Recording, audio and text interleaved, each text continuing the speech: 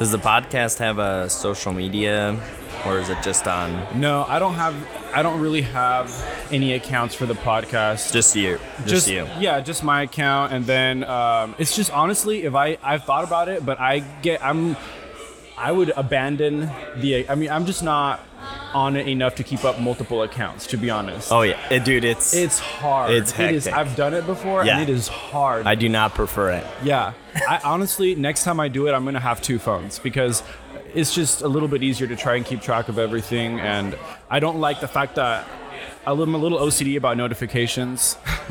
In what way? Like, I can't stand to have a bunch of them open at the same time. Like, I either have to dismiss it, or I have to put it in my to-do list, or I have to answer, or something. Like, most of the time, I don't know. Yeah, my life hack for that is I turned off all notifications. Really? Yeah, so I was reading, have you ever heard of the School of Greatness? It's by Lewis Howes. It's a podcast. He does a YouTube series, too. He interviews a ton of people. It's a really great, he's got a great interviewing style, great content.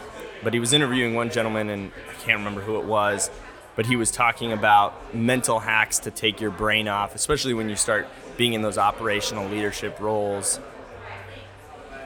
He realized it was always coming home with him. It was on his brain 24/7. Yep. And then he got into, having stuff on your mobile device. Now you have a mobile office, you have a mobile company, you have everything. You can run an entire business off an iPhone now. And so from a performance standpoint, he never had like those breaking points where he could spend time away from the business, be refreshed, so into himself, his family, that kind of deal. So he had a bunch of little life hacks. One of them was he would write on a Post-it note or a couple Post-it notes what he had to do the next morning, and he would put it under the keyboard of his computer at the end of the day. And he said he did that because he was a visual learner, and by having the note underneath the keyboard, he couldn't see it in his mind's eye because the note was under something. Oh, interesting. And for whatever reason, that worked. That didn't really work for me. But what did was just turning off all notifications. And he said, have designated pockets of time to where you can actually be intentional with the things that you're doing on your mobile device. So if you're sitting it down to do emails, set a block of time in your calendar to do emails. Most people tend to try and do it all simultaneously. So I'm checking my emails, I'm responding to an email, then I'm responding to an Instagram post, then I'm doing this, and then I'm having this phone call, and then I have this appointment, and so they scatterbrain. Multitasking? Correct. Yeah. And so he said if you can consolidate that to actually dedicated moments in your day, then you're more effective in those things. So I don't scroll through for like Rose House. I'm not staring at the Instagram all day. I spend a designated portion of time to do that so that I'm actually engaged, so that my responses are thoughtful, that my posts aren't nonsense, that the content that we put out and the things that we do with our follower base is intentional. And then 2, then your brain's not always on it. That makes sense, yeah. Same with emails. If you're signing contracts and doing financial dynamics, handling those via email, you don't want that to be just a fly-by-night random response that you had 5 minutes to sit down in your desk and write a couple emails. So I designate pockets of time just to do emails. So then when the emails come, they're actually thought out, intentional. I'm not distracted by a million other things. In a perfect world, anyways. Yeah. Yeah, well, I mean, it's good to at least, at least give these things some thought, because, I mean, we're not all going to achieve perfect productivity, but at least if you know the things that kind of work for you, or the little tricks that, might help to, fine tune the way that, you're able to problem solve and approach, I've honestly gone through so many different styles of, note keeping and to-do kind of lists and apps and all sorts of random stuff. And, recently I've kind of gone back to pen and paper. I have in my office, I have just paper, but it's like on a string and it's like rolled up, so I can like pull it down and like write on it and then like keep writing and then just keep pulling down kind of thing. Yeah, dude. And I literally will think of something and just run into my office and just scribble it down on that thing. And like it's sloppy. It, might not make sense to anybody else, but it's kind of like doesn't matter what it is that goes on here first kind of thing. If I don't know, if it's not going to a specific, place that I'm working on. And then there will be moments where I'm just like, oh, what should I do right now? Or, like a moment of like, should I just turn on a Netflix show or should I do something productive? I can just look at that list and be like, oh, there's 6 things on here that I can start working on at any moment and like get something done that I might forget. Like if right now you're like, all right, do something. I'm like, I don't have anything to do. Just because like for some reason those tasks just don't come to your head, even though you have like a million things to do. That's how my brain is like, the more things I have to do, the harder it is sometimes to to put them all in like progressive order and like figure out the best way to do it. Unless I see it written down and I'm like, okay, these things seem to go together. I can do these at the same time. I'm very visual. Even in a highly digital world, you're dead on. I mean, I remember a mentor of mine years ago said, there's something powerful, Aaron, about you writing something down in your own handwriting. There's something that happens in that moment. Sure, there's probably some nerdy neurological science and reasoning about kinesthetics and all that kind of stuff, but he said there's something powerful. I agree. In that, in how productive you can be, how thoughtful you can be, how intentional you can be, introspective, reflecting, journaling, things like that are just something happens when you can quiet your mind enough to put the little computer box in your pocket and take the time to spell a word. Right? How often do we even like I was literally forget just how to thinking, spell a word? That writing things down forces you to think at a little bit of a slower pace because you can't write as fast as you think. And so, you start to come up with your sentence structure and you write down a word, but by the time you get to, halfway through writing it, you could have already changed how you wanted to say the last part of that sentence.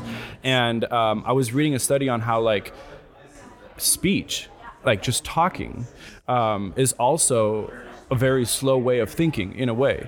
And so, which is why to a degree, sometimes just talking out loud to yourself or, talking with friends, obviously like can be so therapeutic because you're literally slowing your brain down for you to be able to express your thoughts through, oral language, and obviously, I mean, I'm gesticulating here. And so there's obviously nonverbal communication going on. But I mean, even in a case where that wasn't happening, if you were talking on the phone, the fact that you have to put your thoughts into words, I think is a big part of the fact that, it kind of, I don't know, it's slowing that down sometimes when you're thinking in your own head. It's easy to get caught up in your thoughts and then you can get scrambled and anxiety and stress and all this comes inside your own head. And it's hard to express anxiety sometimes. You know what I mean? Like why are you feeling anxious or what's making you anxious? Why are you stressed? Oh, I don't, you know what I mean? Like the first response is, I don't know. Like, it's just, I just feel this way. And it's hard to externalize sometimes, like using language, those feelings, because they're very like internal. And I think that a way to sometimes fight through that is to try to externalize it, and if you sit down and try to talk to somebody about your anxiety, even if it's just a friend, it doesn't have to be a therapist, you know what I mean? But just like verbalize like, hey, I'm anxious today and this is why I'm feeling anxious. Like it might sound like, oh, I already know this because I'm talking about myself, but hearing you say it out loud and putting words to the feelings, I think helps for you to kind of work through your own problem. I don't know. I'm a big believer in like self-therapy to a degree, or being self-aware, I guess. And I think that, talking and stuff like that really helps with that sort of thing. 100%. There's a book out there called Motivational Interviewing. It's typically used by clinicians. It's taught, I think dates back to the 80s.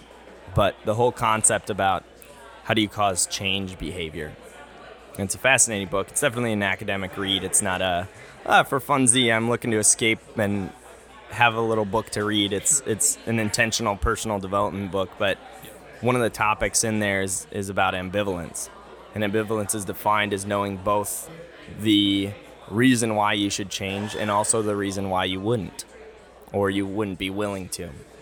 And so when you sit down with someone and it's a habitual pattern, let's say medically or something like that, you can see how the behavior is repeated over and over and over again. So then the clinician sits down and says, hey, you should probably stop drinking so much because you're killing your liver, or whatever the case may be.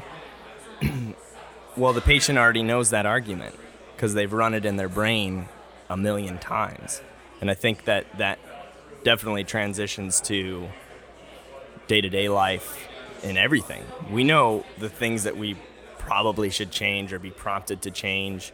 It just comes down to whether or not the actions to change that behavior, if there's any amount of willingness in the spirit to do that, which is a fascinating thing. And sometimes, like you said, you don't come to that realization until you actually hear yourself say it out loud, because you've run it in your head, but in your mind's ear, if you will, hearing yourself say those things over and over again is different than, again, same with the writing something out. There's power in speaking something into existence, and you go, oh, that's how I'm really feeling. So this is a perfect example.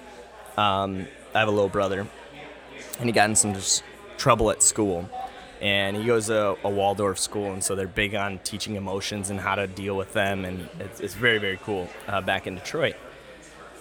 And so he got in a little scuff with another kid, and he got suspended for the day. So I called him and had a little big brother, little brother moment. And I said, so what happened? He goes, well, I don't know. I just saw red, because red is the color for anger. And I said, oh, so this kid made you feel angry? He said, no, I wasn't angry. I just saw red. And I didn't think about the consequences of my decisions. Mind you, he's like 9, 10 years old speaking exactly like this. This is no exaggeration. He's it's awesome. Brilliant kid. Yeah. So then we started talking a little bit more. I said, well, I don't understand. So you weren't mad? He goes, no, I wasn't mad. I said, but you saw the color red. He goes, yeah, you know. I said, I don't know if I've ever seen a color red like that before that's prompted me to make a decision. Can you teach me something about that? And he said, oh, well, you know, Aaron, sometimes you're so angry that you see the color red and you don't think about your actions. I said, right, I understand that, but you said that you weren't angry. He goes, no, I was mad. And then you could kind of hear the pause in the phone. He goes, oh, I was mad.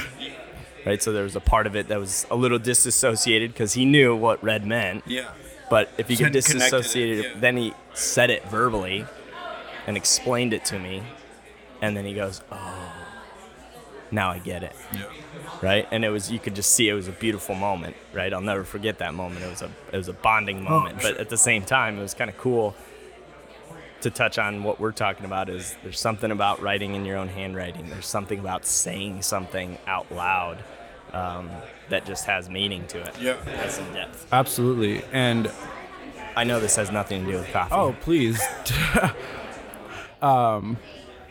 So yeah, I like what you said about speaking something into existence, because lately I've been kind of caught up in like language and like the meaning of like language at a very like high level kind of, approach, and how weird it is that we've all just agreed on like a set of noises, and how, it sounds kind of weird when you say it like that, but like each part of the world has a different, set of noises that they respond to. And how is it possible that the word that we use for anger, and that we identify as that feeling, for a completely different person that speaks a different language, that feeling doesn't necessarily exist for them, okay? Because they just don't relate to that. They have a different word that they use that, and I speak Spanish, and so there's some words obviously in Spanish and English that are similar, and it's very interesting to me when some people sometimes ask me for a translation, and I'm like, there's not really a word in English for this. I'll give you the next closest word that I think kind of comes, but it's not quite, and I can't tell you that because you don't speak Spanish, so you don't get that difference. But in my head, because I'm seeing both these words and I can relate to both of them, I can see how by me translating it, I'm not able to fully communicate that feeling towards you because it just doesn't have the same significance in that other word. And I think that's really an interesting thing at the end of the day. And I was thinking how we all have kind of like multiple voices in our heads, when we go to make a decision or something, we like to think of things, or we try to look at things from different angles and perspectives. When you go to write something out, when you go to say something, you are forced to kind of consolidate to one voice. You know, you have to stop all the voices now. Well, there's one word I have to choose, and it all becomes one voice, whether it's on what you're writing or on what you're saying. You don't get to have a million different voices kind of all trying to sway you in a different direction. And so, I don't know, I was just thinking of that too, that I think that's, you know, but when you were talking about your little brother, I thought about my children and, you know, how sometimes I have to tell them like, hey, you need to apologize. And I know that sometimes I tell them this because they don't want to apologize because they're still angry. But honestly, sometimes they don't realize that they have to apologize. And I've found that a lot of times if you just have that conversation with them beforehand, then they apologize on their own. Like they realize where they've made the mistake and they will apologize, because just having that conversation with them and explaining to them, hey, what you did was not right and this is why somebody's feelings were hurt, you know, because for them it's all testing. You know what I mean? It's like they know something and they go do something and then get a reaction from it. Like that's all children do. It's just A/B testing, like constantly. And our job as parents or big brothers or whatever is just kind of to like course correct, you know, every time that they kind of, or, you know, to the best of our abilities, I feel like. But I honestly, having kids for me and, you know, has probably been the single biggest learning experience in my life. Like, honestly, it's just been, I feel like there's so much about the human experience that I would not understand if I hadn't had kids. Personally, and I'm not saying it has to be that way for everybody, but for me, having kids is like just, you know, when it comes to like learning and like behavior and just like seeing little kids and how they act, and then seeing adults and being like, oh, interesting, like this is probably what was happening for you. You're just a bigger child. Yeah. I can rewind the clock mentally and kind of see what happened, you know. So I don't know, to me it's just really cool. I encourage people to have kids. Because of the, you know, that's what, awesome. Yeah, but it's not for everybody, yeah. Well, can we talk about coffee a little bit? Let's get into it. I will make a little note before you get into that. This is on the vein of coffee. Oh, for sure. The industry, we were talking a little bit before we press record about a study that was done, and something about writing things down, consolidating thoughts. On the coffee roasting side of things, there's really not a lot of books, like not academic, but valuable books on roasting. Because for one, there's so many variances and so many perspectives on it. And for two, in order to write something down, you have to consolidate all those variances into one theory or concept and then present that to the world. Likely other professionals, other roasters. Yeah. So you have to have some credit banks in the buck, right? Sure. Or bucks in the bank, and then you have to also have enough of a consensus from an industry as a whole to present this idea and go, yeah, this is how people should roast coffee. And that's why there really aren't that many, because no one has really had the guts to do it. There's a handful of them.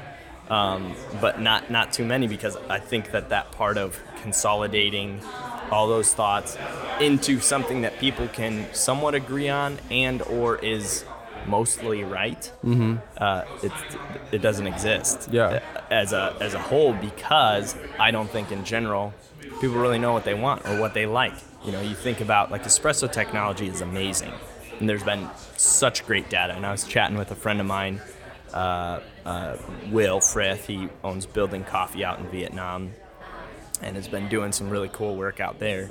And we were talking about kind of automation and some other dynamics that are going on in espresso equipment. Because the reason that's so far advanced is because we have a large pool of data. We have a lot of baristas working on a lot of espresso machines every day, making drink after drink after drink, hundreds and hundreds and thousands that manufacturers have a good data pool of what people are actually looking for, what problems need to be solved. Well, in roasting, generally, this isn't the case. There's many amazing extroverted roasters, but a lot of times roasters are maybe a little bit like chefs. You might correct me on that, but kind of in their own head, you know, very theory-based, you know, always kind of turning over concepts and ideas and strategies of ways to tackle sensory experiences or execution of recipes and things like this, that they don't really, there's not that same feedback loop in roasting tech. So automation in roasting is way behind. So the tech that's available now isn't really satisfactory as a whole because there's not enough intake data from people in the field, so to speak. So it's an interesting thing. I don't know why I got off on that, but we were talking about writing stuff down and how it does. It takes a lot of energy, especially when you're trying to put out an opinion to be accepted by industry professionals. It's a very ballsy and challenging thing to do. Yeah, I agree. And maybe a way to approach it that would help it, because I feel like with technology and how quickly it changes, it's hard to write about technology because almost by the time you're done writing about it, it's, different. And I think that maybe with coffee roasting, I don't know, you probably know this better than I do, the technology is also changing very quickly. And so maybe if you approach a book from the perspective of it has to be more, I feel like, experiential, and more this is kind of how to get to good coffee, but I can't really tell you what road you're going to have to take because you live somewhere else. I can just tell you what the destination's like, and then this is where the mountain is, because you're right. It's hard. It's like, chefs don't really write textbooks, they write recipe books, because it's like, I can't really tell you that that's wrong.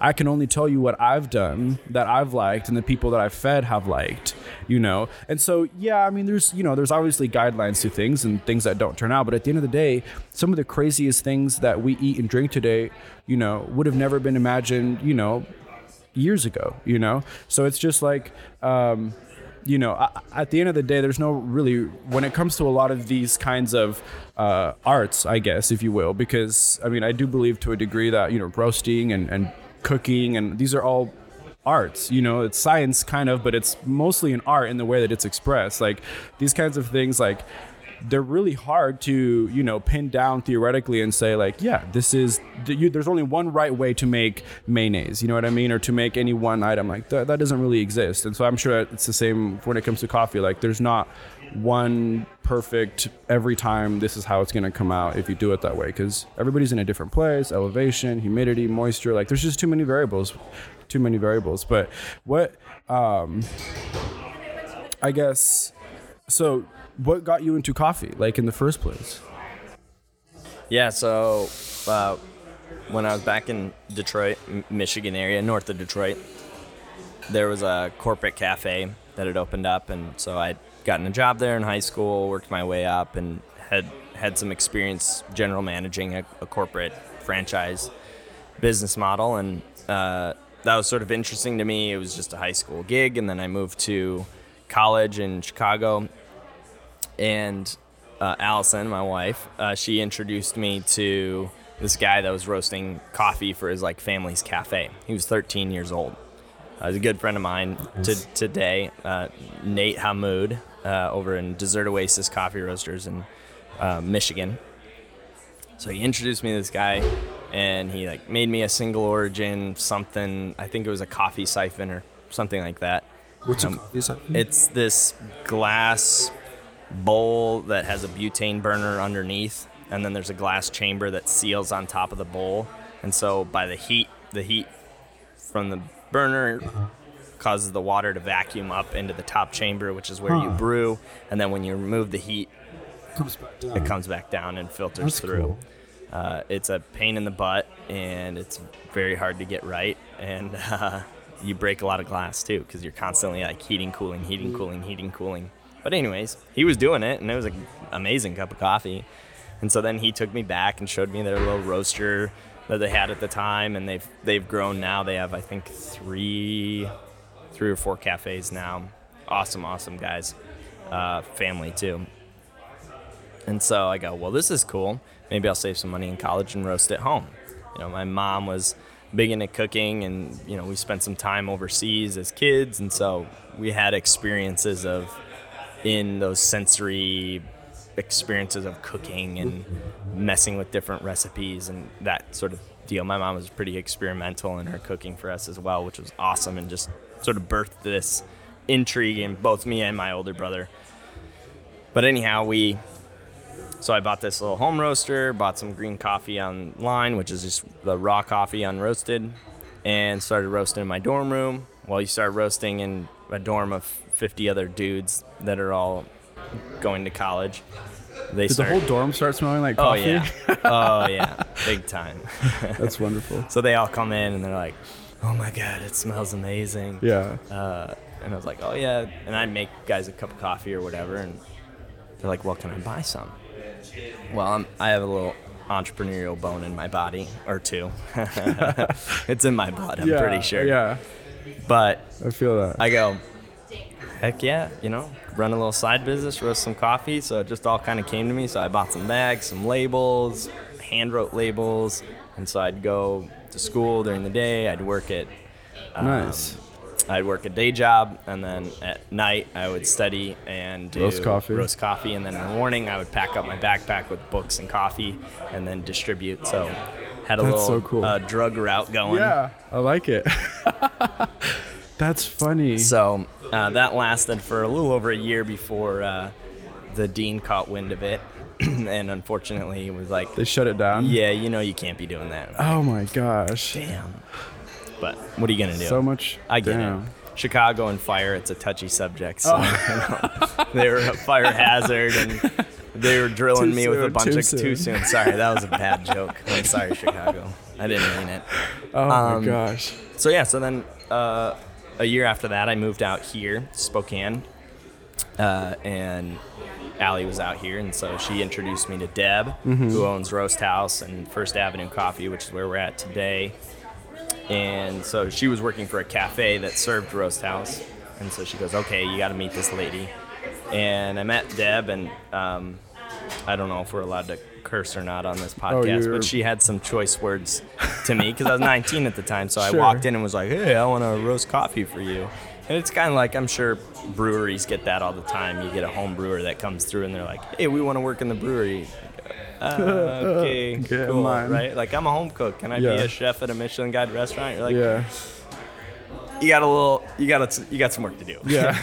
Look at my Instagram though. Yeah, I'm sure your knife skills are great. Yeah. But anyways, so she told me to take a hike, and that was the day I decided that one day she'd pay me.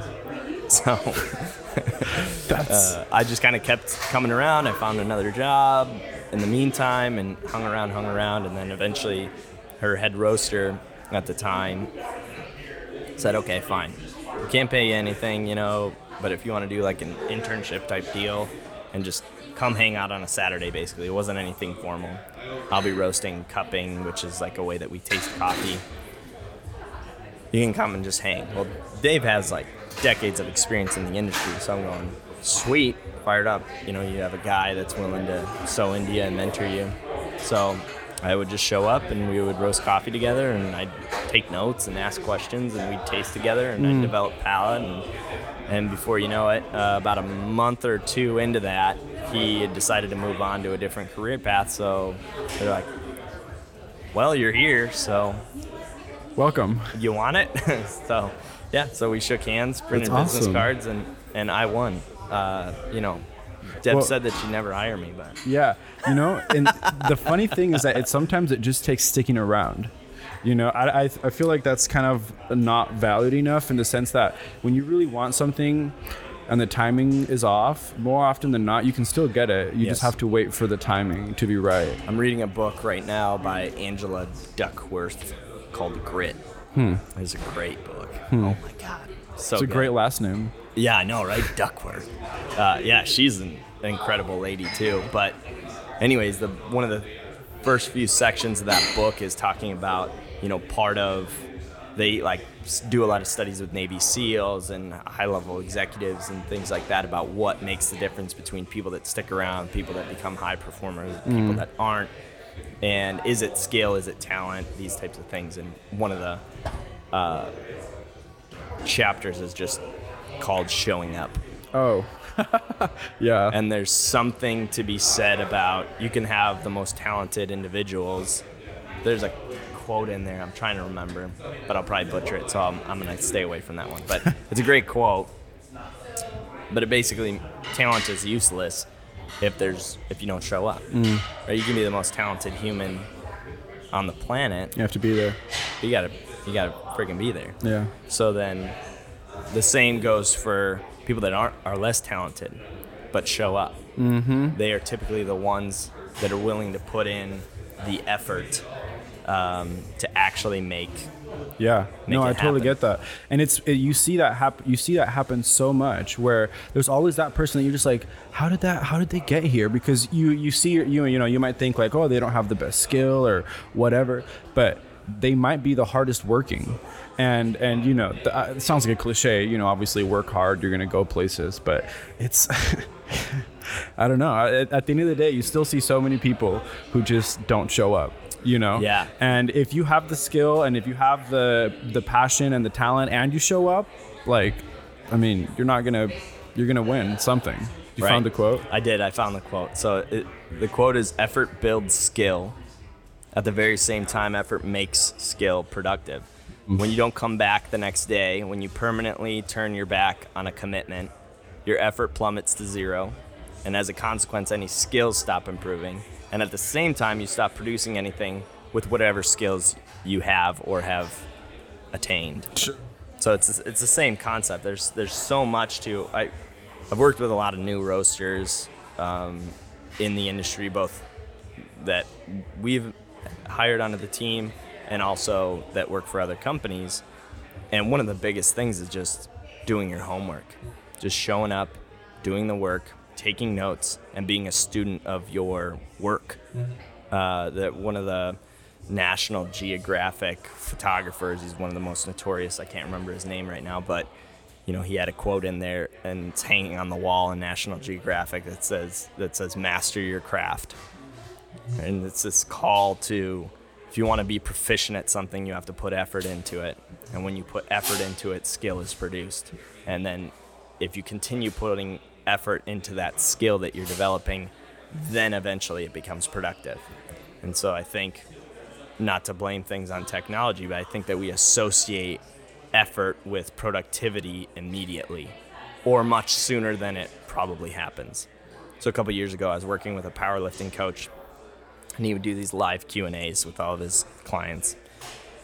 And this is the best. Someone writes in, they're like, bro, yo, how do you get traps like that? And so he gets to the question. He goes, train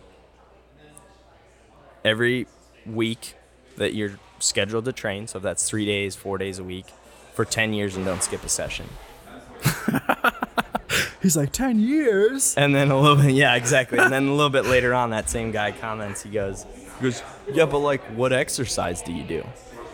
He's like, train for your prescribed activity each week for 10 years and don't skip a session.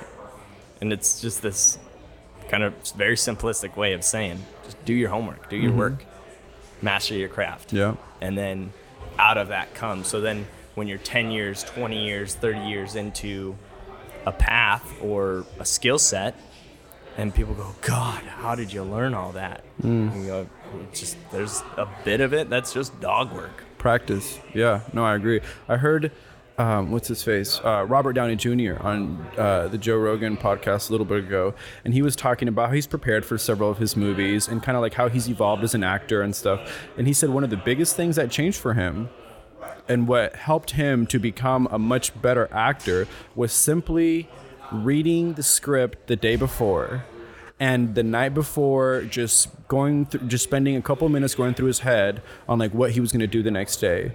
He's like, that's it. He's like, just taking 10 minutes of mental awareness and preparation for the next day. And, having my materials. Like, it sounds like ABC stuff, right? But he's like, that's all I needed to be able to show up the next day. And the question on my mind then wasn't, what are we doing? Because I already knew. The question now was, how can I do it best? Because now you've moved on from that phase. And the same thing has happened for me in school. And I tell people this, when I hear people getting into culinary school, and I'm like, they tell me like, oh, what's the biggest thing? And I was like, read the recipes the day before. You know what I mean? Like, Chef Tobin, who's retiring this year, it's a tragedy, but one of his biggest things was always write the recipe down from the cookbook to, our like our notepad that we have in school, and he's like, write it down. He's like, even if it's the same recipe that is in the recipe book, write it down in your cookbook. There's a bunch of reasons, you know, you don't get your cookbooks dirty, you don't ruin them. Cookbooks can be expensive, you know, but also he's like, that act, like we talked about earlier, of writing down the recipe, not only do you remember it better, but you're going to think about it. You know, if there's an adjustment that you want to make later, there's an easy way you can keep track of that, because so much of cooking is just, you know, making little adjustments. Oh, you know what? I was going to do this, but I think this might be a little bit better. And a lot of that, trust me, if you don't write it down, you just lose it, you know? And I actually lost a notebook on an airplane coming back from California. I know. And it wasn't even, I had just gotten it. I had literally written in it like maybe not even 10 pages, but it was just devastating to me, because like I was like, man, well, and I'm gonna have to sit down and try to, you know, come up with all these that are not come up, but like remember these ideas again, because these things just come to you, and if you don't write them down, like you just forget them, you know. And I don't know, I have found that for me it definitely is true. I write things down, and even in the kitchen, like voice has helped me a little bit in my phone in the kitchen, because I can like do voice messages sometimes, and I just have to remind myself to listen to them, because then that's the other part. But all right, well, what were we saying before that? I feel like I got off topic. Oh yes, of course. So you've been at Roast House now for a while, so I guess let's talk about, you know, the beans for a minute. Obviously, Roast House is obviously big on, you know, sustainability, on sourcing, on all these great things. But what does the average person that drinks coffee on their way to work in the morning, you know, need to know to make a better buying choice? You know, when what questions should you be asking the people that are serving you coffee? Because I tell people what questions, you know, to ask about the food that they're being served, but what about the coffee? On food? Yeah. Oh, little, you know, I feel like maybe it'd be some of the same things, but like, you know, I like to ask questions. Like the other day I walked into a store, and this is going off a tangent, and there was moldy bread for display, that you could buy. And so I took it up to the lady and I was like, hey, just want to let you know there's some mold on this bread. And she was like, oh, thank you. And like turned around and like, you know, just kept going. And I was just a little bit like, all right, like, you know, if somebody had come to me at my store and like shown me moldy bread, like that, I would have felt a lot worse, and my reaction would have been a lot different than just like, okay, thank you, and like just turn around and walk away, right?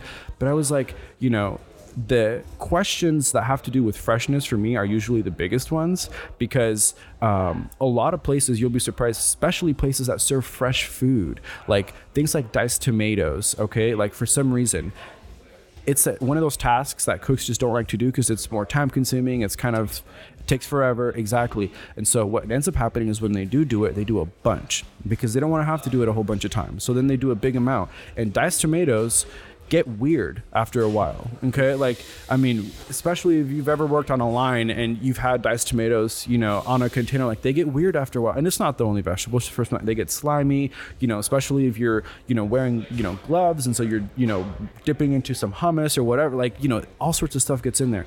And it's little things like that when I get a plate and I see that, you know, there's been attention that's been paid to those little details, that I know what's going on in the kitchen. You know what I mean? If the diced tomatoes come out and they're all slimy and they look like they've been sitting in tomato juice for, you know, 48 hours, then I'm like, they don't care about the little details about their ingredients. You know, they're not keeping them as fresh. They're not cutting them probably as often as they should to maintain that freshness in the, you know, and I know that's just one little thing, but I think that those small, like, details go the longest way in the kitchen as far as like the message that you send.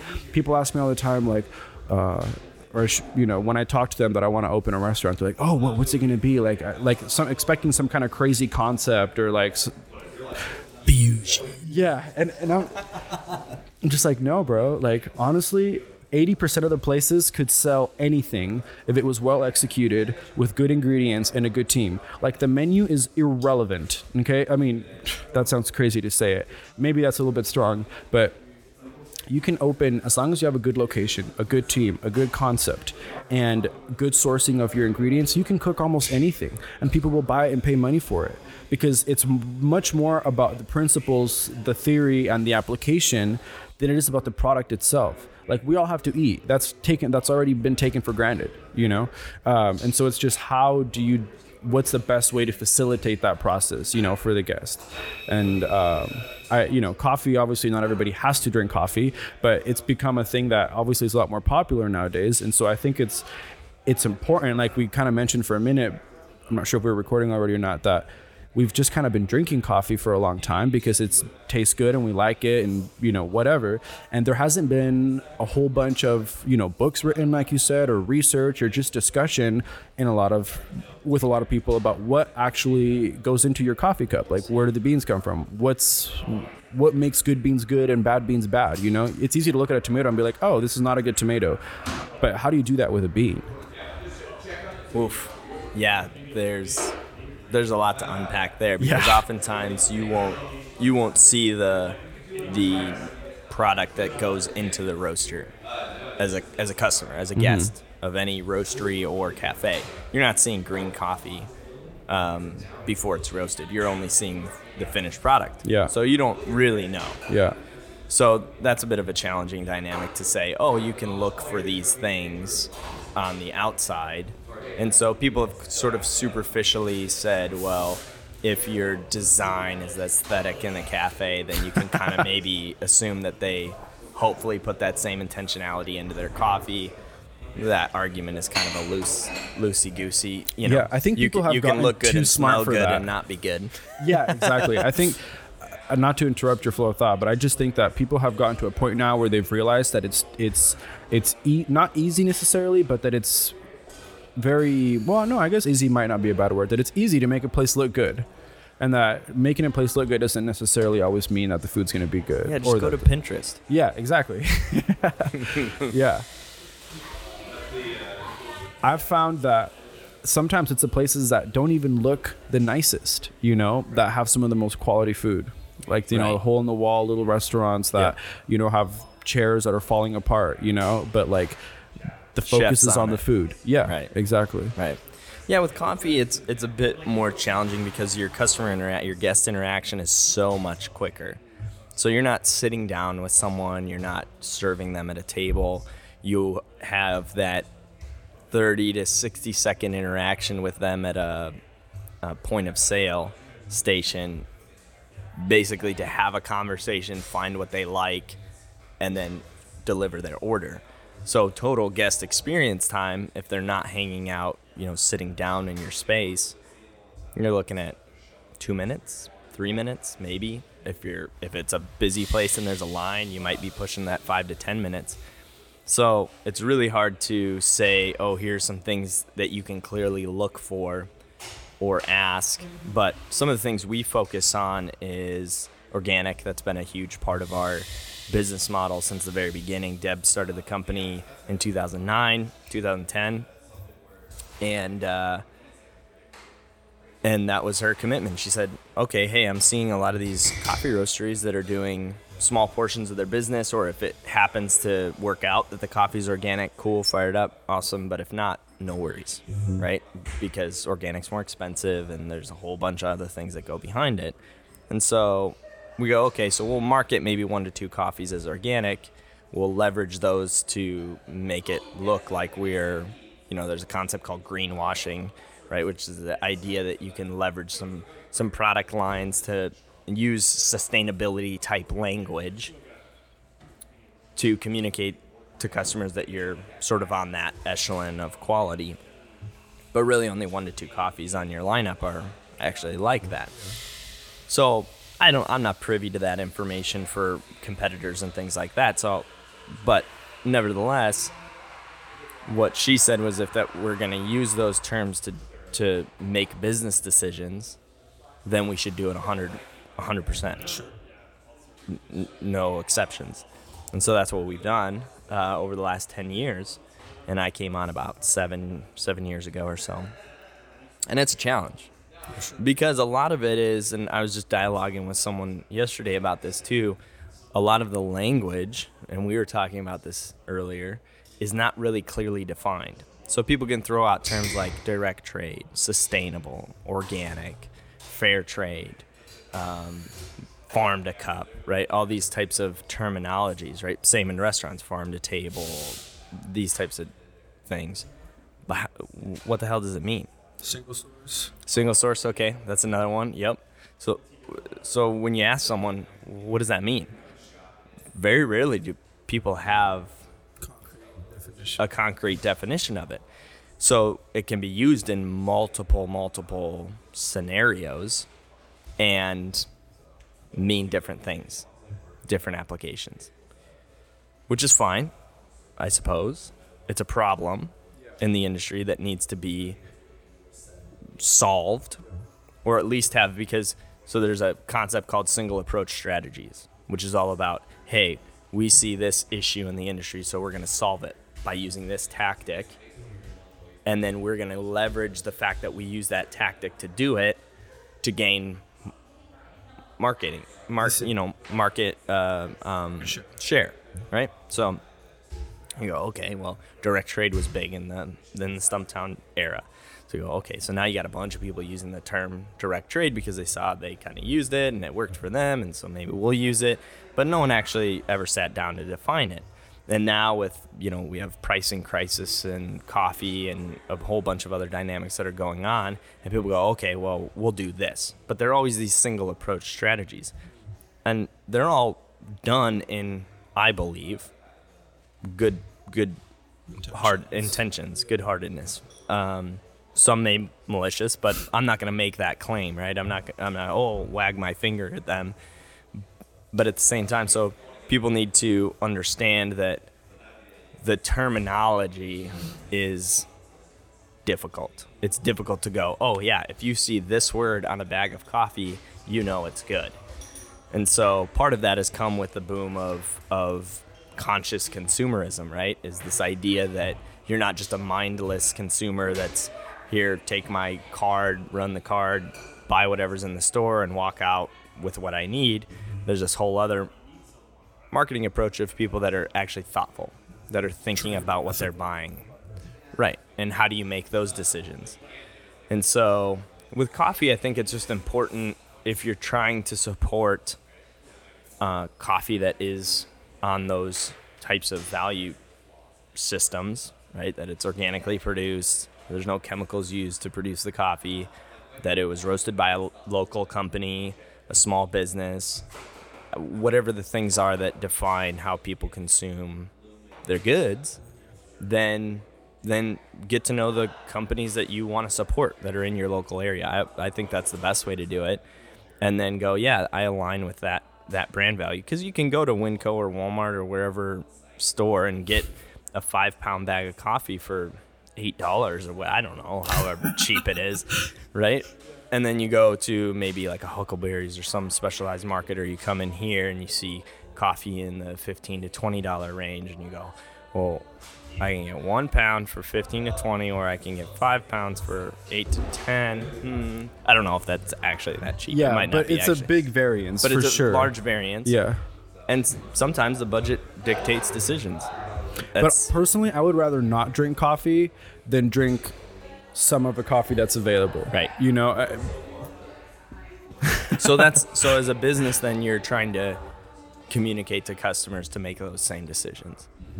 And so we've done some things with the way that we source and the way that we roast and present coffees to make sure that we can be approachable, that we can be in the realm of access to people. And so that way, fundamentally, the way that I think about sourcing is if I'm working with a producer, let's say in Peru, my whole goal is as I grow in my purchasing volume with that group. So a lot of times coffee producers are producing a coffee and they may have a buyer, they may not. Sometimes they do, sometimes they don't. Sometimes they have to sell it to an internal market. Sometimes they have to sell it to, an exporter that can then find a buyer to import it, and so on and so forth. So my whole goal is when I'm working with a producer to say, when they're harvesting their coffee, they know Roast House and we're going to buy it. Nice. So when they're putting in the labor, I might not see it for another 6 months or 4 months from the time of the labor actually put in, but they know that it's already been pre-sold. And so that's how we've built our sourcing program is to be really intentional and thoughtful about how we scale, because coffee's huge, right? There's a ton of different producers. You can cherry pick all day long. I could work with a different producer from one country every year into perpetuity because it's there. So as a roaster and a buyer, so to speak, I don't absorb a lot of risk on that end anyways. Not in the same way that they are putting in a bunch of labor on running there and maintaining their farm all year long in hopes for someone to buy it and actually buy it for what it was worth, not what the C market or some other external buyer says. No, actually it's worth this. Okay. So the best example is, like, let's say you walk into a coffee shop and what's your go-to drink? Okay, how much does it usually cost? A 16 ounce, probably like at least $5. Okay. So you show up at a cafe and they go, okay, great, 16 ounce caramel latte, $5. And you go, I'm going to give you one. Just imagine doing that. And now imagine that the cafe was in a position to where they had to accept that. Because if not, what are they going to do with their coffee? Right. Sure. Right? It's ludicrous. Yeah. It's like the most laughable thing that we could ever conceive. It's like, that would never work. Like, someone did that at any of the cafes in town, people would be like, well, no, it's $5. You'd be like, yeah. I know it's $5, but I'm going to give you $1 for it. You're like, well, it's $5, or like you don't get the latte. Yeah. Or no latte for you. That kind of deal. So it's so funny to think about that, but a lot of times that's obviously a very, very oversimplified version of it. A lot of times that's what ends up happening with buying situations and producers. Not always. There's a lot of different dynamics that go into it, but oftentimes that can be kind of how it goes. So rather than cherry picking and popping around all the time, we have a designated section of our sourcing that always goes to the same producers. So as our business grows, I'm not guaranteeing supplementing them some growth. Yeah, that guarantees them some growth too. That's good. Yeah.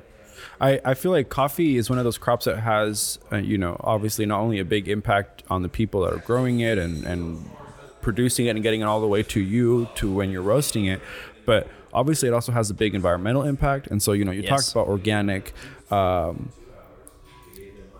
Is it possible that maybe we are just consuming too much coffee, and so there's no way to responsibly meet the demand that we have? Or is there a way that we could responsibly source the amount of coffee that the market demands today? Oh man. Because when people ask me this about like meat, right. I'm like, it's impossible. It's impossible. If we continue the consumption rates that we're at with meat or increase them, we will never be able to sustainably produce meat, because it's just not at that volume. It's just not meant to happen at that volume. Right. And so it's a great question. Does that translate to coffee? Yeah. So World Coffee Research is an organization that we work with that is built around providing some of these solutions and at least legitimate research into some of those challenges, like supply and demand. And so one of the trajectories is no, in the course of the next so many years and the consumption rate rising, probably not. But there's another way to look at it, and it's outside of agricultural. A lot of it has to do with the economic dynamics of the marketplace. So people go, oh, okay, well, let's say you're fourth generation coffee farmer. So your family's been doing this for a while. They've been doing it for a hot minute. Yeah. Okay.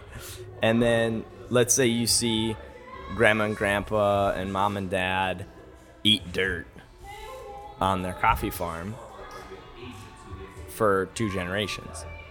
Then it's your turn. What do? You're gonna eat dirt. You're not gonna do it. You're gonna move to the city.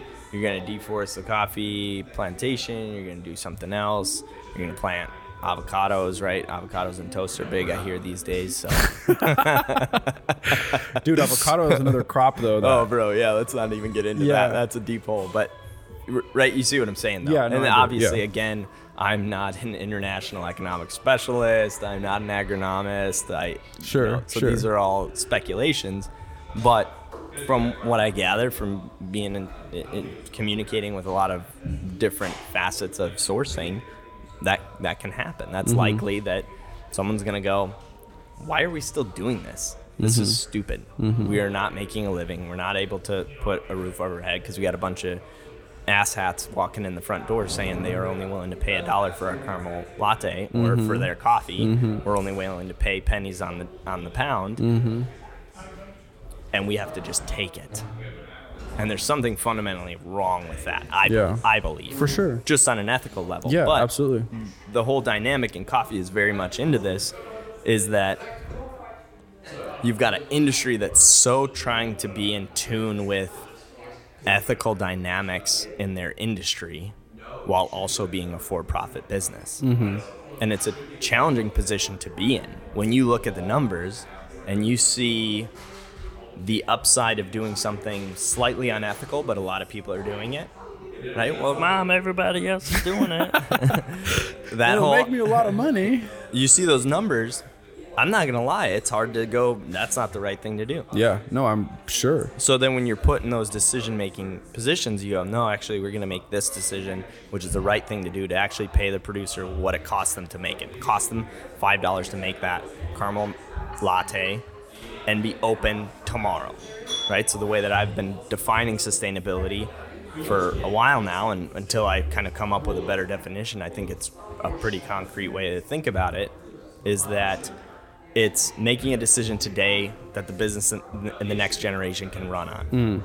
I like it. So sure, you might have some challenges in this era, and so you're trying to make decisions to make the business exist, but at the same time, you have to also take into consideration what is the next generation going to do in this business. Maybe not that particular business, but that industry. Yeah. And so from That community. Right. Yeah. So a coffee producer, taking it back there, to think about that, going, it's hard to go, well, coffee's really not making it for us, so let's cut down all the shade trees, let's cut down all the coffee trees, let's grow another cash crop that we can actually make a living on. That's a hard argument to make to someone. To go, hey, I know. Yeah. But, like, don't deforest, because trees are nice. Like, it's a hard argument to make. Yeah. And so we can kind of sit here as roasters, as buyers, and go, this is what we demand. And it's definitely in a like I said, we don't absorb a lot of risk in demanding that of a producer. And so the closer you can get to being in line with what a producer actually needs year to year is so important. We had a producer that we were working with. We were the first, one of their first roasters to buy their coffee when they exported in 2014. And they came to us this year, and they had some challenging dynamics, low yield, some microfinancing issues. And they said, hey, unfortunately, we had a little bit lower yield. What country? Peru. Oh, yeah. And so we might not be able to supply to all of our normal customers, yada, yada, yada. And we're having some buyers pull out because of this, which I get. And then I said, well, why are they pulling out? They said, well, we have to ask for more than we originally contracted. So now I'm getting nervous. I'm going, oh no, how much more? And like, am I going to be this is one of those moments. This is the decision-making moment. Yeah. And the amount that they asked for extra was laughable. As like how much more? Correct. Oh. It was almost nothing. And it meant them being able to do it again next year. So it was a huge difference for them and not a huge difference for you. essentially. Correct. Yeah. But So the then, trade-off. so then we set up a price matching system. So we actually paid double what they were asking for. And absorbed it with our partnerships. Nice. Right? So then these are the things that you can make that, sure, you make a little. It was more. I'm not going to say it was nothing, but yeah. it was almost nothing for us. Sure. You know, Negligible. negligible. Yeah. Yes. So you go, I think that's not to toot our own horn, but really thinking about it. Do your homework. Think through things. Bring your brain with you. Is that the secret sauce at Roast House? One of my mentors always said that. He goes, Aaron, bring your brain with you. I'm like, oh yeah, right? Just think about it. Just pause for 2 seconds and go, hold on a minute. I can buy on the C market today for, I don't know what it is. We can look it up. It's like, let's say it's $1.60 a pound. And a producer's going to get paid maybe 20 to 25% of that. And come to find out, their actual operating costs are like closer to $2 to $2.50 a pound. Correct. So they're like losing. Correct. More than that's a big margin of loss. Right. For the producer. Correct. And I think this is like. So how do you have that conversation with a guest when they just want their Americano to go? Yeah. This is to answer your and they original. don't want to pay more than $1.99 for it. Right. Yeah. No, and I agree, and I think that's. I mean, part of the discussion here is people just realizing that they've been sold a lie in thinking that they can get really good, responsibly sourced coffee for that price. It's kind of like Burger King. You know what I mean? Like if you grew up thinking that you could pay $2 for a high quality burger, you're in for a rude awakening, because it's going to cost you more than that. Not because anybody's trying to be mean or because anybody's trying to get rich necessarily. But because of at least currently the way the supply and the demand is and what's available, like it costs more to do business this way. And I mean, they say, money is the root of all evil. But if you make money your bottom line, you're going to make a wrong decision somewhere along the line, at least when it comes to values and ethics, because money doesn't, take those things into consideration. Numbers don't. They don't tell that story. Like you said, you can look at an option and be like, well, but if I did this, it would be so much more profitable. And sure, if profits was, your end goal, that'd be an easy choice to make. But profits can't be the end goal, because then that's where we all get lost, And I think that's a lot of what's gotten people against, the man and corporations and all that, is the fact that yeah, he is. But it's just that he's only thinking about his pocketbook. You know what I mean? It's like he doesn't care about anything else. That's kind of like the underlying, thought process there. And this is kind of a segue into livable wages, because you're talking about paying them, a good amount of money for the work that they're doing, even though it's not here, it's in Peru, it's wherever. But, for those of us that are here, also there's a side of, you want to be able to pay your baristas a proper amount of money. You want to be able to pay the employees in the company a proper amount of money. And so where's, and nobody has one right answer for this, but what's your opinion, I guess, on like, what's the balance between saying, well, listen, the market right now is that you can go work anywhere as a barista and you're going to be making X amount of money, even if that's not necessarily enough for you to make a living. But, do you take into account the fact that, well, maybe this job, doesn't have to be your, you know what I mean? Like how much of that responsibility is on the employer versus on the employee to find jobs and opportunities in the market that are going to provide for what they need? If that makes any sense. Because me as a cook, I'm like, man, I have 2 kids. You know what I mean? Like my living expenses are greater than the average 25-year-old that doesn't have kids, that's single, that, shares an apartment with somebody else. You know what I mean? Much higher cost. So if you're going to hire me as a cook, you're going to have to pay me more money for me to be able to live technically doing even the same amount of work, than you would a high school student, who might, to a degree, even have the same amount of technical skill, if you will, which is possible. And so, that's a hard question for me, because people tell me, well, what do you need for a salary? And I'm like, well, this is what I need. And they're like, well, normally when I'm hiring 20-year-olds, I don't pay them that much. And I'm like, okay, I get that, but this is my situation, And so, and that happens to everybody in their own way, So it's like, how much of that should a business take into account? And like, I'm torn on this subject to a degree. Like, that's why I keep talking about it, because I don't really have a definitive answer that I feel like I've gotten to a point where I feel like this is the right way to approach that. But half of me is like, you know what? If you need another job, then, go get another job. If you need whatever. And then the other half is like, well, but if this person's really good at that and like that's their passion and that's what they've been doing for a long time, and you know what I mean? So it's like, I don't know. It's a weird place to be. And you want to be able to price your food or your coffee or whatever in a way that allows you to keep your employees happy, because I do believe that your employees are your first your first guest, if you will, is your employee, and then the way that you treat them by extension is how your guests will be treated. And so if you're, That's cool. I've never heard it said like that. Your employee is your first guest. yeah. That's a cool idea. And so it's like, you have to treat them right. Otherwise, they're not going to feel like they have to treat the guest right. And so I guess balancing that is like, I don't know. What's your call on that? What's your take on that? From a compensation standpoint, I think there's a valid question that is left to be answered. We're talking about terms that have yet to be defined, Yeah. but are widely used. Livable wages. What does that mean? How do you define that? So it's the same thought. There's a coffee roaster I think they're in Portland. And this is really smart, I think. They have multiple cafes all around the city. All of them have different prices.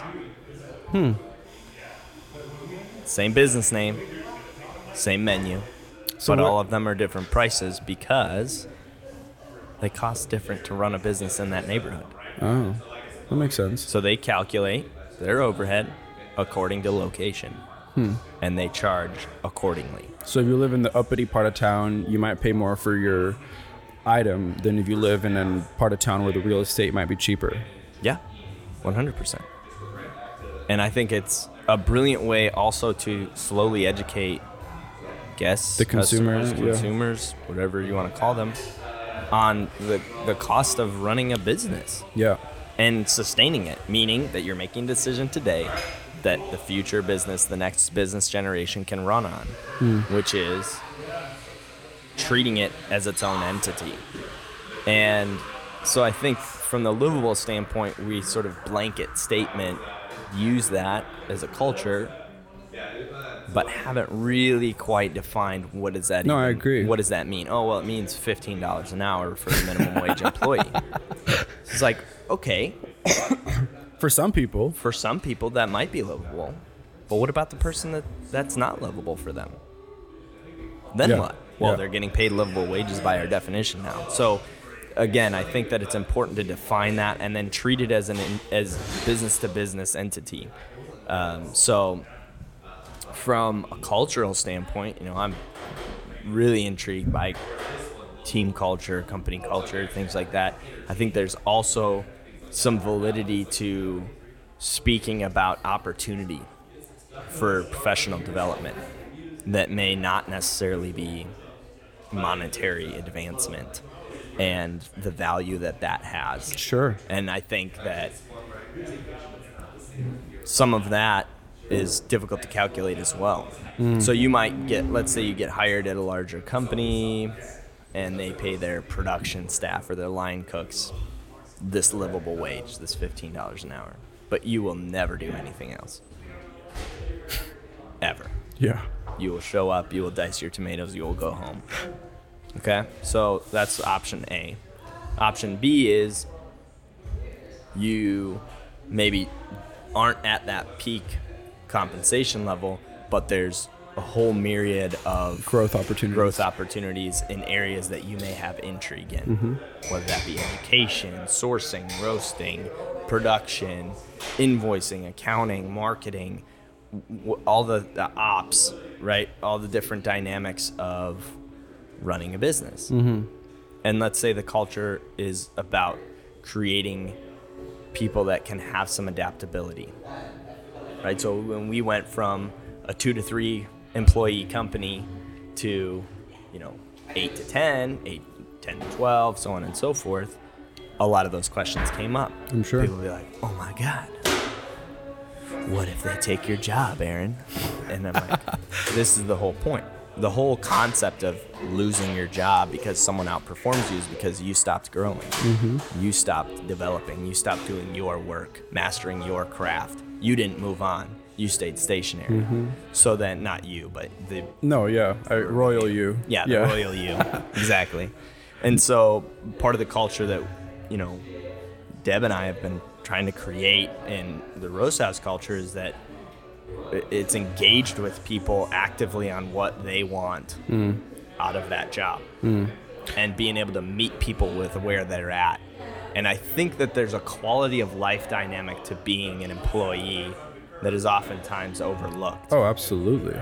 So, Just the word employee just kind of. oh, I hate it. Employee, general manager, ugh, Shift supervisor. staff. These words, I don't know, they just cringe sometimes. Yeah, gag me. It's like licking a popsicle stick. Yeah. But Dear Lord. But I think that yeah, exactly. How do you define those things and then be able to create a space where people have value?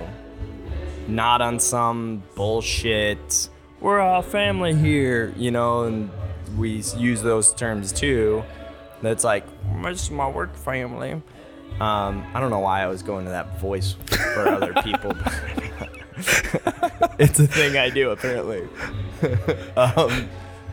But then there's no part of that culture that's like family. Yeah. Right? We've all worked at places like that. that just say that for sure. And so how do you actually embody what being a team looks like and creating opportunities for people to become masters of their craft? What is their craft? Identifying what their craft is. And then by identifying those things, being able to understand that there is a piece of autonomy that is so difficult to place a dollar value on. Yeah, Right? I agree. So if you can make your peak livable wage and be able to have total autonomy, do whatever you wanted, whenever you wanted, you still did your work, you still performed, that would be so much worth so much more than if you were a multi-billionaire and had so much money you literally could never spend it in your lifetime, even if you tried. Yeah, There's something to autonomy, For sure. freedom, opportunity, being sewed into, being able to sew into others that you almost can't put a dollar value on that. And I think those are the things that I take into consideration, especially when you're selling a $3 widget. yeah. It's a $3 cup of coffee. Yeah. Like if you want to make 6 figures being a barista, pick a different industry. Yeah, no, I agree. 100%. Right? There's only, do the math. I've done the math. I've done the homework. Yeah, I'm a math nerd. They all make fun of me for it too, right? But I've calculated out what it would take for someone to make 6 figures as a barista. And it's literally like, take your busiest cafe in Spokane, multiply it by 5 in terms of revenue, and then you're going to work by yourself 7 days a week, 360 days a year. Then you can make 6 figures. Damn. Yeah. No, I mean, this is not the service industry at any level really is not one that you can be in to get rich. Unless maybe you're like owning hotels and stuff like that. But even at that point, you didn't get rich starting a hotel. You know what I mean? Right. Like you got rich somewhere else. You and dug then a hole, threw all of your money into it. Yeah, exactly. And then some that you didn't have, and Yeah. then buried it. Exactly. But no, definitely not in this to be rich. And I mean, I don't know. I feel like also there's something to be said about creating jobs that don't require the same, you know what I mean? Like at a restaurant, for example, if you're buying shredded lettuce and cut tomatoes and already made salsa and all these little things like that, obviously you're and there's decisions that you have to make for, labor versus, some things that are already pre-made and stuff like that. However, those are jobs that are technically low skill kind of jobs. Like if you tell somebody, hey, I need a cook to come in and, make some salsa today, like almost anybody can do that with the right instruction, right? Much more somebody who's interested in cooking that's trying to break in, right? And so if you start to do, at least for me, one of the ways that I hope to be able to address this is to do more things in-house, and this creates the task, of like, oh, okay, well, today we have to clean our lettuce, you know what I mean? Because we're not buying it done in a bag. And so there's another hour task that somebody has to do. And sure, I'm not going to pay you what I'm going to pay, a chef, you know what I mean? If I'm speaking here as an owner of a place, what I'm going to pay my chef, but your contribution is not the same. And, but, like you said, I like the idea of where if you're creating these opportunities for growth, you can tell somebody, right now you're cutting lettuce and I'm paying you this for that. But if you do a good job, you prove yourself, I'm willing to pay you more. You know, it's not that a lot of places like you go to and it's like you can move up in the company and you can get promoted. I remember one of the first kitchens that I ever worked in was Chipotle. And one of their biggest things to fame, this was back in 2012 or so, before they went through any of the stuff that they've gone through. Like, it's honestly unrecognizable. What did Chipotle put us through? Oh, they put a lot of things through us. Yeah, no, they did, yeah. But it's unrecognizable, honestly. Like, back in the day, Chipotle was literally, I mean, everything that came in the door was fresh, you know, everything, the tomatoes, the lettuce, the beans, everything. Nowadays, all of that comes already done, essentially. The salsas, the lettuce comes shredded. Like, it's just like every other spot now. I mean, you know, their sourcing quality of ingredients is better than the average place, and like their meats are a lot more sustainable and responsibly sourced. So it's definitely better than going to, you know, Taco Time, you know, as far as the quality of the ingredients. But the preparation on what is happening in the store is unfortunately not the same as what it used to be anymore. But back in the day, one of their big things to fame was like, we only promote from within, you know? And so it was like, you started out as like a whatever, but you know, if you were good, they were opening stores so quickly that it was like you could get your own store within 3 years if you were a good employee. And like, you worked with people and you saw it happen, you know, where it was like, I knew this guy 3 years ago, and like now he's like apprenticing to like be the GM, and he's going to be making, you know, close to $100,000, you know. But that was another thing. Chipotle played their managers like really well. Like, if you're a GM at a store, you're making over $60,000 easily, you know, with bonuses. You get a car, like they threw in incentives. Like, they made it to where as a person working there, you wanted to succeed in the company because you saw that they were going to reward you for that success.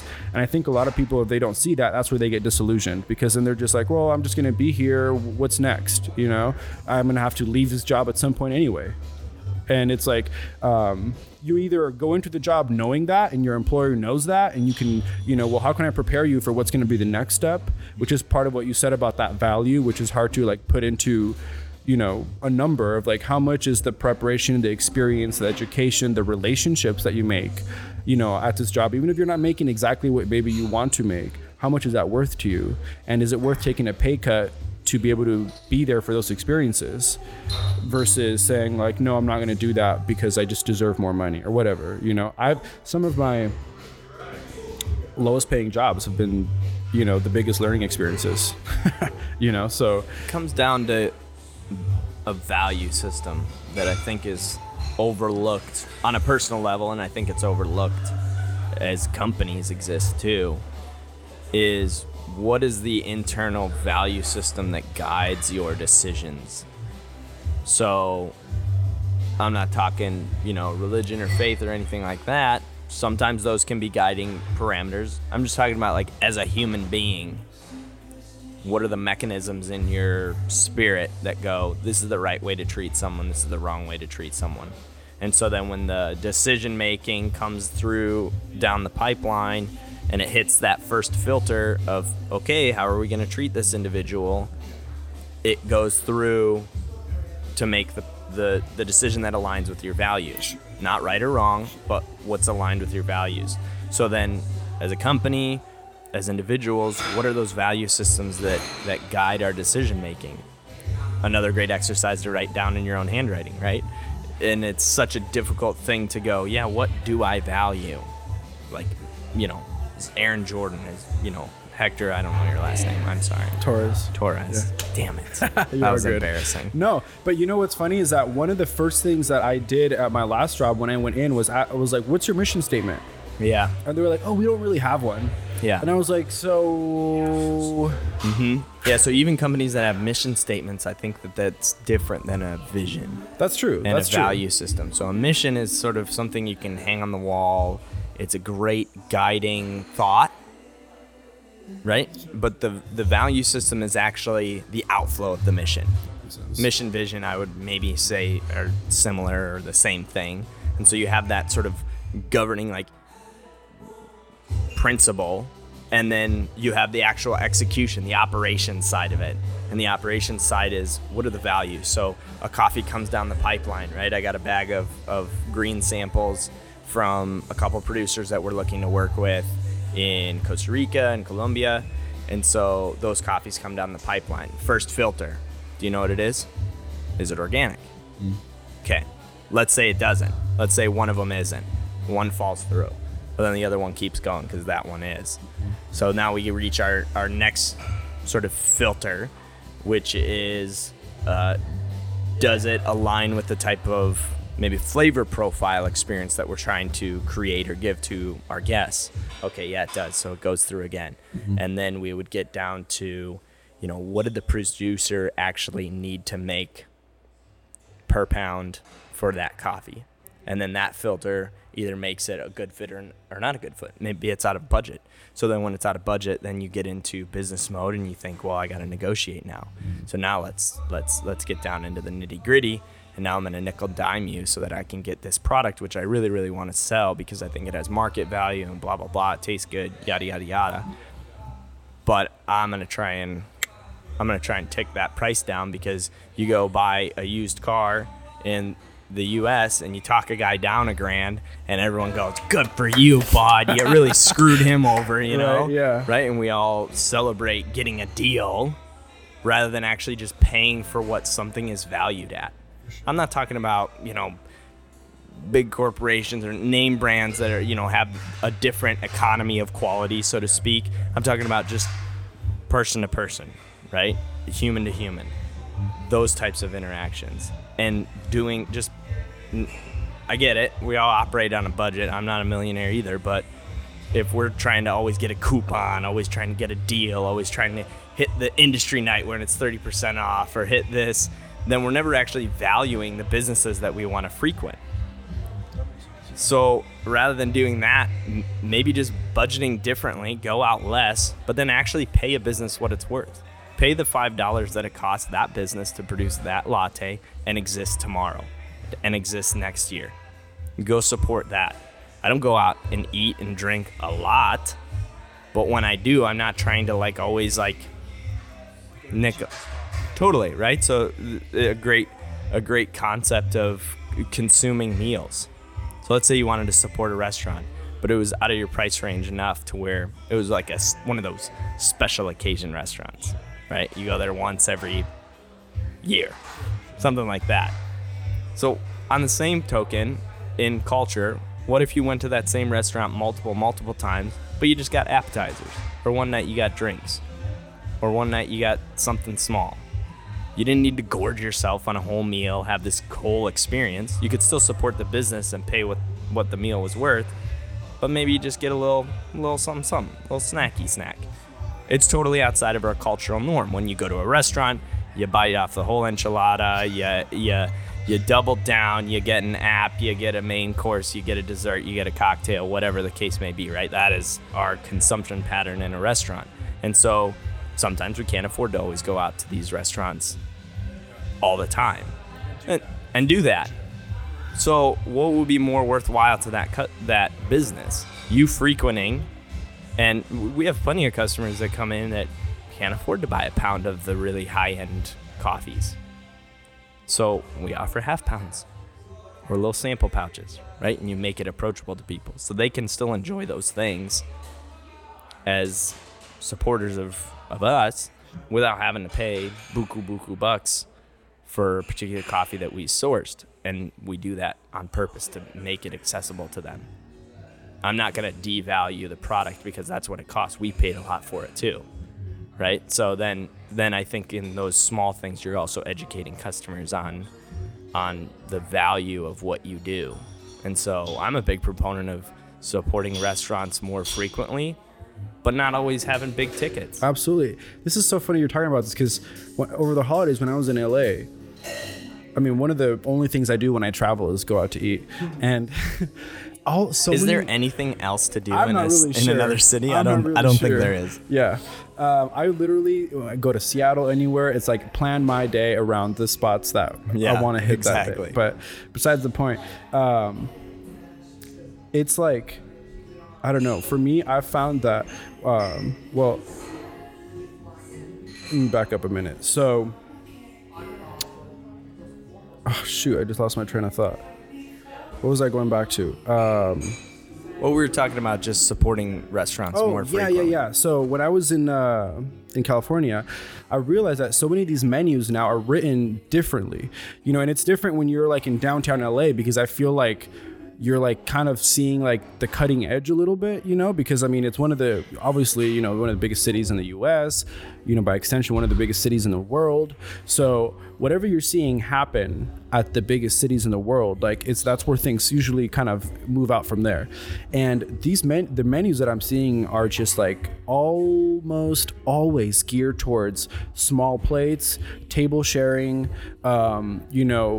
family style to a degree, not necessarily in that you get some huge portion that everybody shares, but in that you're supposed to order, things are priced more affordably, but it gives you the option to order more when you can, and when you just want to come in because I just want to have a small snack, like you said, you can do that. This is the concept that is super popular in Spain with tapas. You know what I mean? It's like you go in for a drink, or whatever it is. It's like, and you can get yourself a $4 or $5 little snack, and it's not a whole meal. It's not even a whole appetizer. You know what I mean? It's a couple bites, and sure, if you wanted to come in with a group of 10 people and you want to order 12 things and you want to fill the table and everybody gets to try everything, awesome. But if not, the menu's written in a way where you can easily enjoy the experience either way. And this is something that I've been talking with somebody. I'm hoping to hopefully be able to help them open this restaurant. And one of the things that I was telling him is like, try to market it, what the restaurant in like how many different social environments, or how many different social moments can your property cater to? You know what I mean? Like when you speak of like socially, like will it do date night? Will it do I just want to go and get like a snack and coffee? Will it do a single late night drink? Will it do a group of 6 that's trying to drink more and maybe stay up a little bit later? Like how many different social kinds of events can your property handle?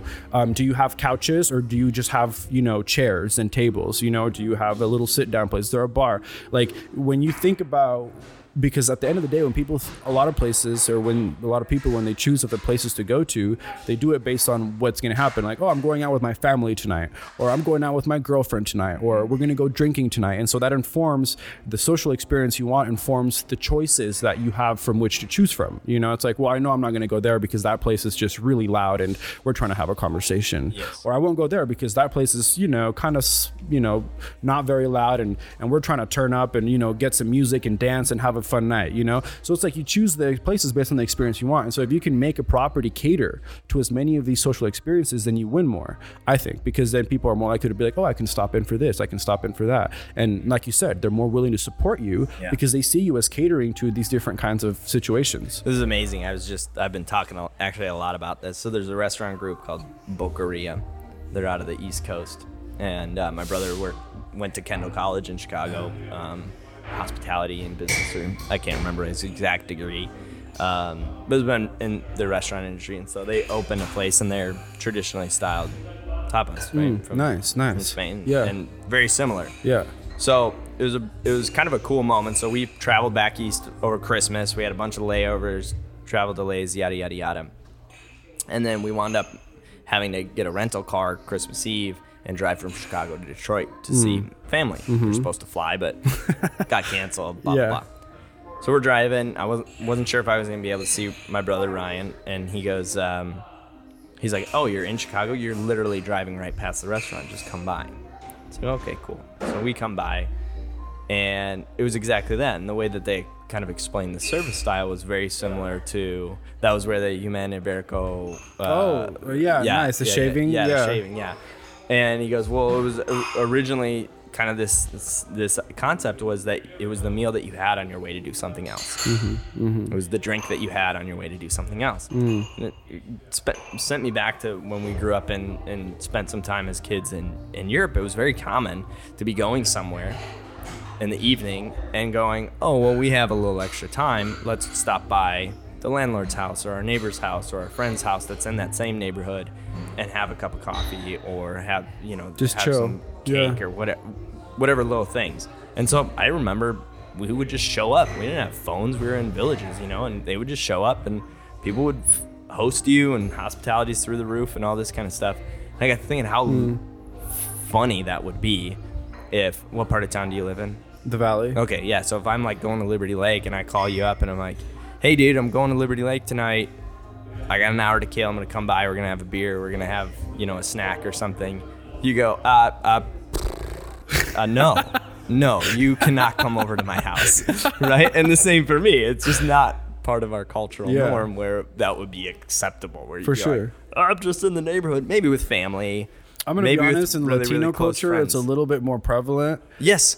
Okay. Like the whole stopping in and like, totally, we're just here now. Right. Yes, exactly. So I think that's really what stirred this whole concept of changing the way that I dine out and the way that I view restaurants, is rather than going, okay, if I go to a brewery, I have to get like 2 to 3 beers. Like that's just going to be a thing that I do. Well, that's likely to add up over the course of time, and then 2 to 3 beers, 3 to 4 breweries, so on and so forth. Well, okay, it's out of the budget or whatever the case may be. Rather than going, hey, I'm going to go to this brewery, I'm going to get 1 beer, I'm going to enjoy my time, spend time with the brewer that's behind bar, or the bartender that's awesome and is a good human being, and we get along, and then I'm going to leave. Yeah.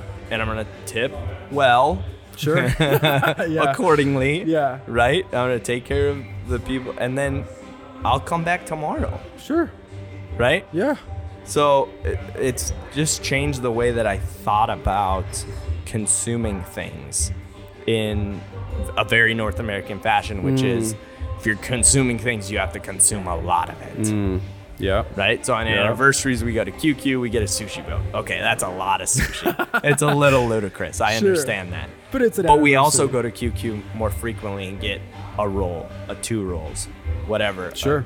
A couple pieces of nigiri, whatever the case may be, and support them because we love that business. They're a local business. We know that they source ingredients well, and we want to support them frequently. Yeah. And the way that you support a business frequently is by frequently spending money there. Yeah. Right? You vote with your dollar. Absolutely. So that, I think, is more worthwhile, in my opinion. I would rather have someone come in and buy an Americano than a pound of coffee, but come in every day and see us. Yeah. Come spend time with us. Yeah. Let's build relationships. Absolutely. Let's build community. And that, I love that you keep talking about relationship and spending that time with the bartender, with whatever, because people are so scared. Some people are so scared of automation and losing jobs. You know what I mean? And it's used kind of as clickbait a little bit by some people that, I'm not scared by it, and the reason I say I'm not scared by it is because, yes, automation is going to come, and yes, it's going to take some jobs, but at the same time, what automation can't replace is the human experience. It can't replace those relationships.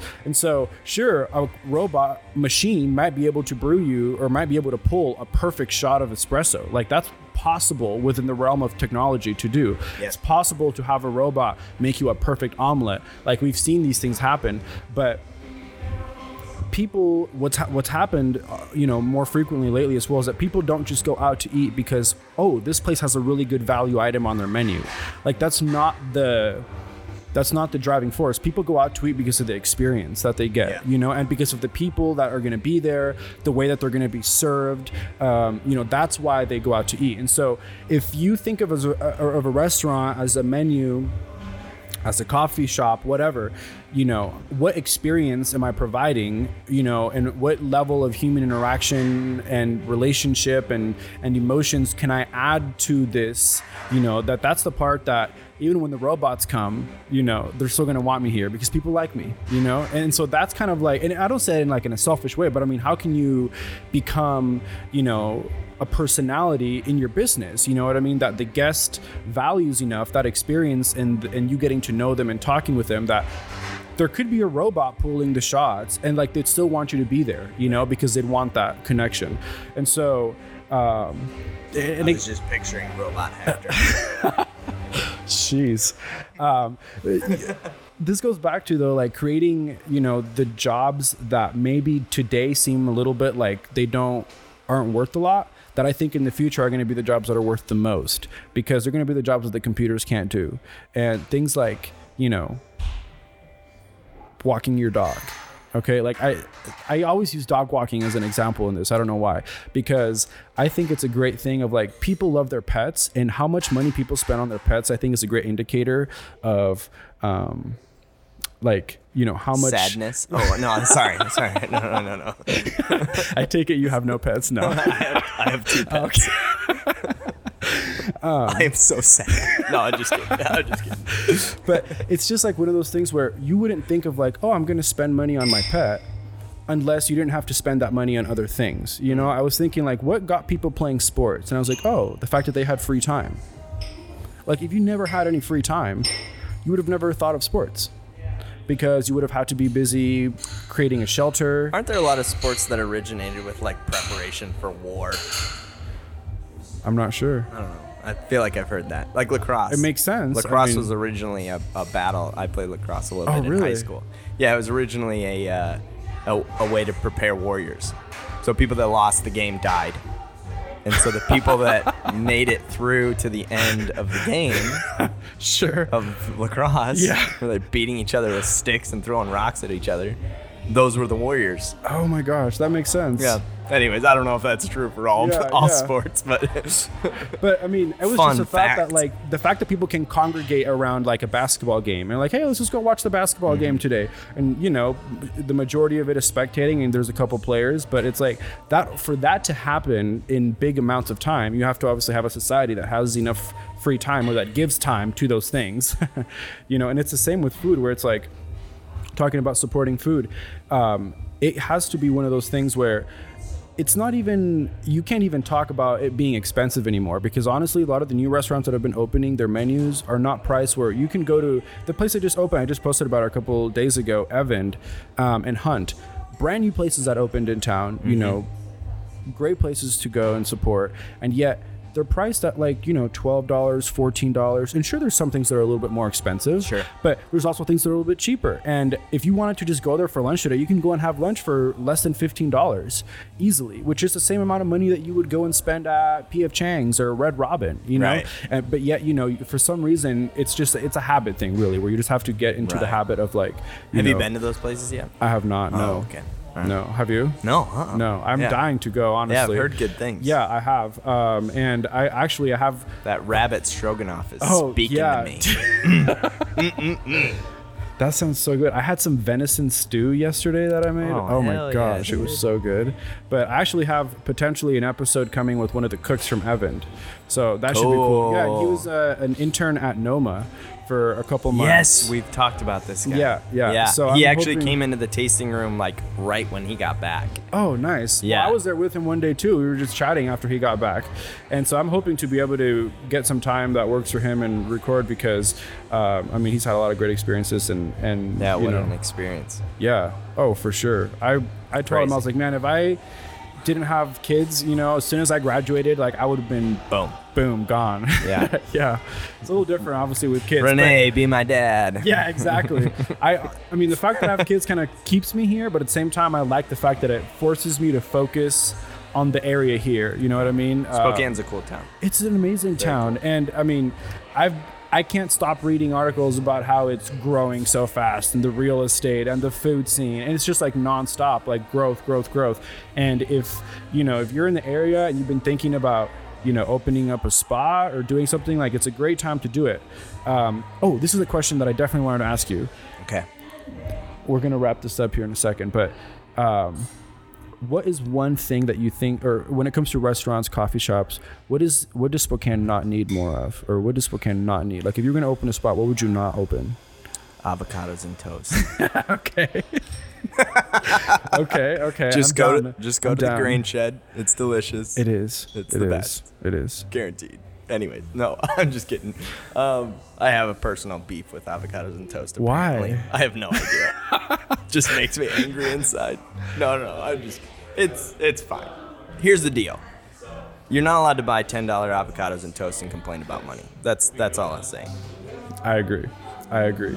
But no, on a serious note, that was just a joke. No, but it's so true. Yeah. I mean, it's so true. Yeah. Yeah. From a coffee standpoint, I'm not sure what it doesn't need. I think what it needs is maybe more more places that are on those intentional value system driven, and also having some semblance of community within the other shops, the industry in itself. I was out at Community Pint over there on Sprague, and Project Craft Brewing was just launching their first lineup of beers. And I walked in there, and there were like 3 or 4, 5 different brewer owners in Spokane, all at a table together, cheers on the new brewery in town. That's awesome. And I thought, that's amazing. Yeah. And I know that the beer community, I don't know, I'm not too familiar with it, but it's, from what I can gather, pretty inviting and engaged, and they're always doing festivals and contests and things together as quote-unquote competitors. And I would love to see more of that in Spokane. We're all just, the busy excuse only works for so long. Yeah, It's like, how many times can you show up late to work because of traffic before it no longer becomes an excuse, I think that you make time for the things that are in your values. And Absolutely. From a community standpoint, I think that would just be a great way to and there are a lot of cool events and things that take place in Spokane in the coffee community. But I'd just love to see maybe more of that. What are your thoughts on Pig Out in the Park? Do you like the event? No. I I don't really have strong feelings about it, other than like it is exactly what the name is. So, like, people that get upset about it, I'm going, it's not false advertising. It's exactly what they said it was. You can't be mad about it, right? Avocados and toast. It's avocados and toast. I'm not mad about it. For sure. I just don't accept millennials that buy $10 pieces of bread with avocados smashed on it and some sriracha aioli, and then get to complain about like their credit card debt. I'm like, you don't get that excuse. Livable wage. Yeah, right. Oh, full circle, baby. But yeah, no, I don't have any strong feelings. I've been once. My favorite Pig Out in the Park story. Oh, I'll never forget this, man. This is like my first year in Spokane. It's fantastic. I'm like walking. You know when you have those moments where you like see something in real life and it happens in slow motion? Oh, for sure. And you're like, oh my God. I can't believe my eyes just saw that in real life. Yes. Okay, so this is what happens. I'm walking, Allie and I are walking together, and there's this lady, and she reaches inside her shirt, under her bra, and she pulls out a kitten, like a live cat, and goes like this, and points at the kitten really intensely, like right in their face, and goes, "No, you don't bite me," and then proceeded to put the cat back into her bra. And this happened all while I'm walking by. And I'm like, so that's my favorite Pig Out in the Park story. And I think it pretty much sums up the experience of Pig Out in the Park. That is ridiculous. It was just, Feel sorry for that cat. I know, poor cat. And too, like Pig Out in the Park, for people that don't know, it happens in the summer, or later fall. But it was hot. It was definitely hot. Gosh. Anyways. Oh my gosh. That is. Listen, I love a trash elephant ear like as much as the next guy, but. And hey, there's a time when you can go to the fair and you can order deep fried Oreos if that's your thing. Totally. I'm not trying to hate on experiences at all. My point of criticism to Pig Out in the Park, or I guess not so much to the event itself as to the businesses that go to the event, is maybe bring an experience that's a little bit different from what we get at the restaurant. You know what I mean? Like use it to like, I don't know, give us something, because I don't want to go to the Taste of India booth and order the same thing that I do anytime I go to Taste of India. You know what I mean? It's like, I don't know. I feel like all the restaurants are just like, oh, well, I guess this is where we have to go this week to make our money. And then they just like bring their regular old menus. Right. I'm like, that's, at least personally me, that's not what I want to see. I want to see a little bit more novelty at an event like that. Do something fun. Yeah, for sure. Well, hey, man, thank you so much for doing this. It's been a lot of fun. Thank you for having me. Yeah, dude, for sure. I'm excited for everybody to hear this and get some feedback on it. And I'm sure that at some point we can have another conversation. Absolutely. Thanks so much, Hector. For sure. Great chatting with you. You too.